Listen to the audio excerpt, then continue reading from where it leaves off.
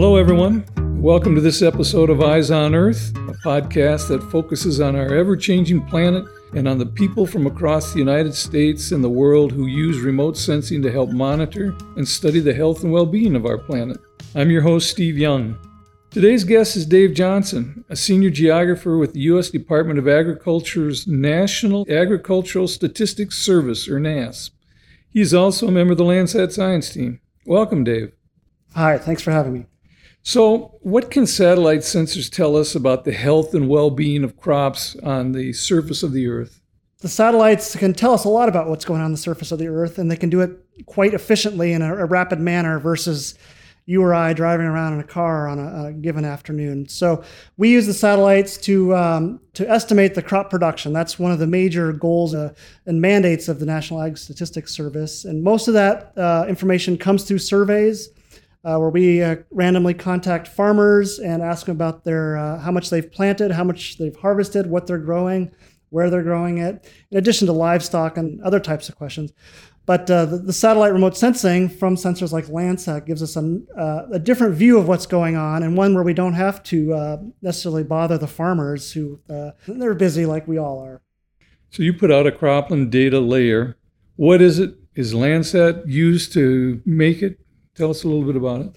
So the cropland data layer is we call it geospatial product. So it's a map product that effectively at the end of the year is our snapshot of what was being grown in what field. So we are effectively determining with a fairly high degree of accuracy what fields were planted as corn, what fields were planted as soybeans, cotton, wheat, rice, you name it. And it's a snapshot of what we saw over the summer, really throughout the whole country. In Landsat? The cropland data layer certainly leverages as much Landsat data as we can grab. But we love Landsat. It's been around for years. So we effectively download and integrate as much Landsat data over the summer. And more recently, we've also been integrating a lot of data from the European system called Sentinel-2. And that has really improved the revisit rates. And so now we really have 2 or 3 times more data than we did even just 2 or 3 years ago. How does a satellite 400 miles up in the sky look down and say, well, that's a cornfield and that's a soybean field? So the satellites are high up in the sky, and there's 2 ways we use them to determine or identify what type of crop is being grown within a given field. The first way is they collect data not only in the visible part of the electromagnetic spectrum, that area where we use our eyes and we can see a green field versus a black road or a red barn, but the satellites also observe in the longer wavelengths, so they tell us something about the chlorophyll content of those plants, the plant vigor, the plant health, and they can also tell us a little bit about the temperature of those plants. And different crops do respond differently. Soybeans is very, very verdant, we would say, in the longer wavelengths, so it's very bright in the near infrared, whereas wheat would be less bright in the near infrared. So that's the first way we do that. So the second way we get at it, there's the crop timing tells us something. A crop like winter wheat planted, say, down in Kansas, that is planted in the fall. It's very lush and verdant in April and May, and then it's harvested in what most of us would consider the middle of the summer. So it greens up and then it senesces. So we know that if we're observing the ground in August in Kansas and we see something green on the ground effectively, it cannot be winter wheat. So something like corn and soybeans, they are planted similarly in times, but corn tends to be planted earlier. So if we see a real green signature of reflectance from the satellite earlier in the season, that's more likely that's corn in say, South Dakota than soybeans, which tends to be later in the season. So it's the combination of both what we see in terms of reflectance and the timing of that reflectance. And furthermore, like a crop like alfalfa, it tends to be green all spring and summer and even into the fall, although it's cut multiple times. But so if we observe something that looks very green all year round, that may be an alfalfa field or hay. It's probably not a crop, which you would expect to not be green. So it's the combination of what we see in the electromagnetic frequency bands and also the timing of the crop and when the images are collected. So how accurate are you? So the accuracy of the cropland data layer varies by the commodity type and the area within the country. Using corn and soybeans, they're the major crops grown in the United States. And over the Corn Belt, the cropland data layer is very accurate for those. Probably at least 95% correct. So meaning if you look at the map and we have a field label as corn, there's a 95% chance or higher that is indeed a cornfield, and the same with soybeans. Now, a commodity that's much smaller in nature, where we have much less information about how it's grown, and let's say onions, for example, the accuracy of those are going to be much less. Maybe we only are 50% confident in those identifications of those fields.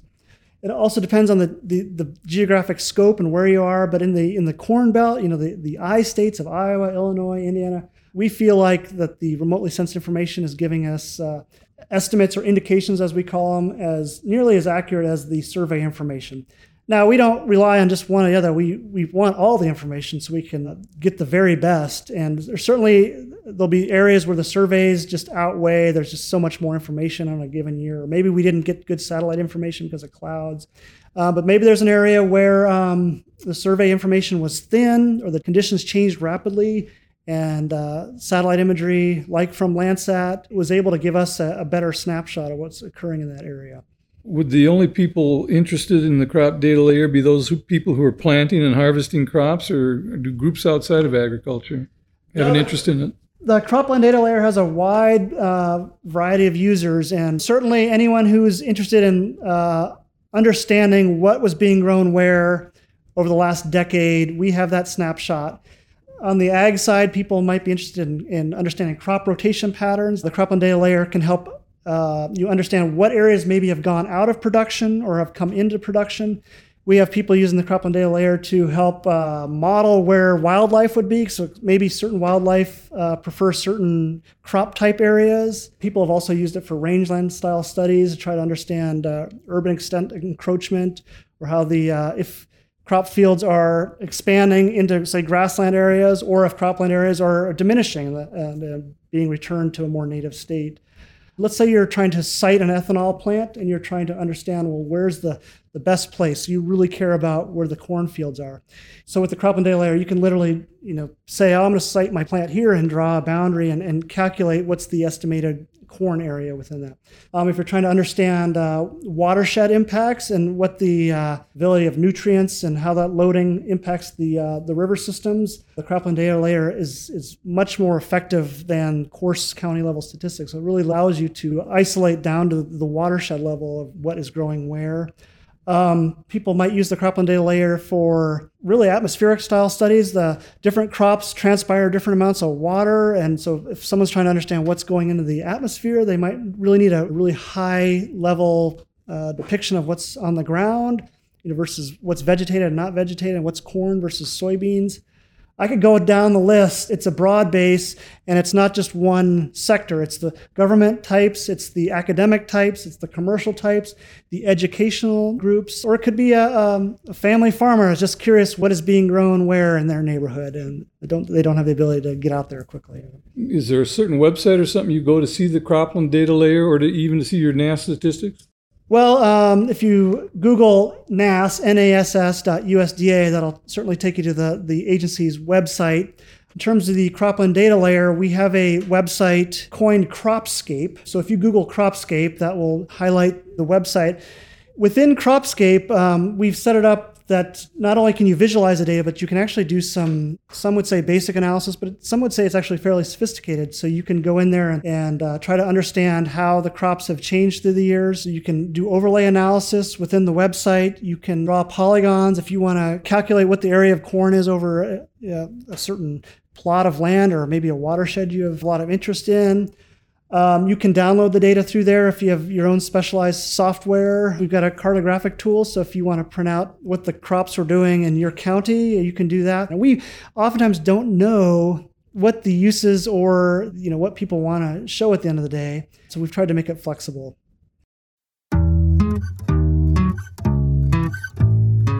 We've been talking to Dave Johnson about his work using remote sensing to estimate crop acres planted and yields across the United States. It's been a fascinating conversation, Dave. Thank you.